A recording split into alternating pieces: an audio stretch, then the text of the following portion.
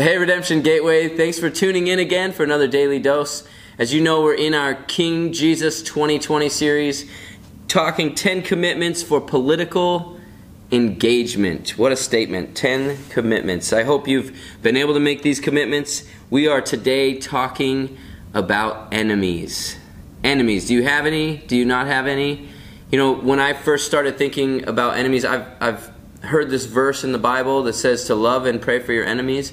And I was like, yeah, I totally do that. Like, I pray that they would go away. I pray that they would leave me alone, these things.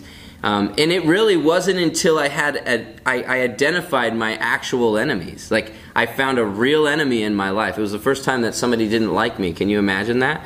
Or at least the first time I was aware that somebody didn't like me and was actively out to get me and against what I was doing. And I was blown away.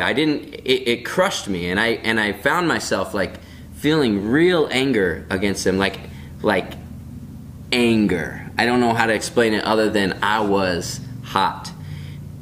And that is when these words that we're about to read actually became real to me.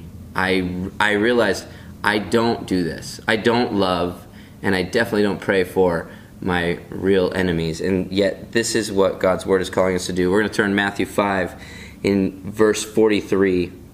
Says this. These are the words of our Savior Jesus. You have heard it said, you shall love your neighbor and hate your enemy. But I say to you, love your enemies and pray for those who persecute you, so that you may be sons of your Father who is in heaven. Wow. These are the words of Jesus that we actually should flip the script on life. We think that it's best, I'll love my neighbor. I could do that. It's a little hard, but I can love my neighbor. But my enemies, I'm going to hate my enemies. And Jesus says, no. Love your enemies and pray for them. Pray for them.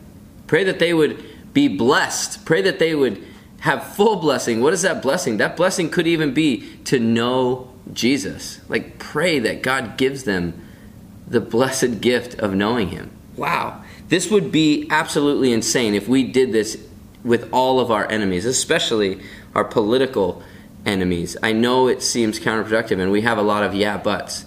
But like I tell my students, our butts are big, but God's butts are always bigger. And in this case, we have the butt like, yeah, but you don't understand my enemies. Yeah, but you don't understand what they're doing. And Jesus is like, yes, I do. And his butt says this, but I say to you, love your enemies and pray for those who persecute you. Wow. I hope that you don't brush over those words, because these are Jesus' words. These are his commandments. These aren't suggestions.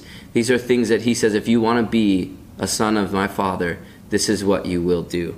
And so commit with me. Our commitment today is, I commit to loving and praying for my so-called enemies, especially those who I have the hardest time loving and praying for. This includes a commitment to pray for our government leaders, regardless the stings of who wins the election or holds office. We don't get to make those stipulations of if we're going to love them or not. Jesus says, love. Love and pray for those people. I hope you can commit to that. I love you guys. Have a great one.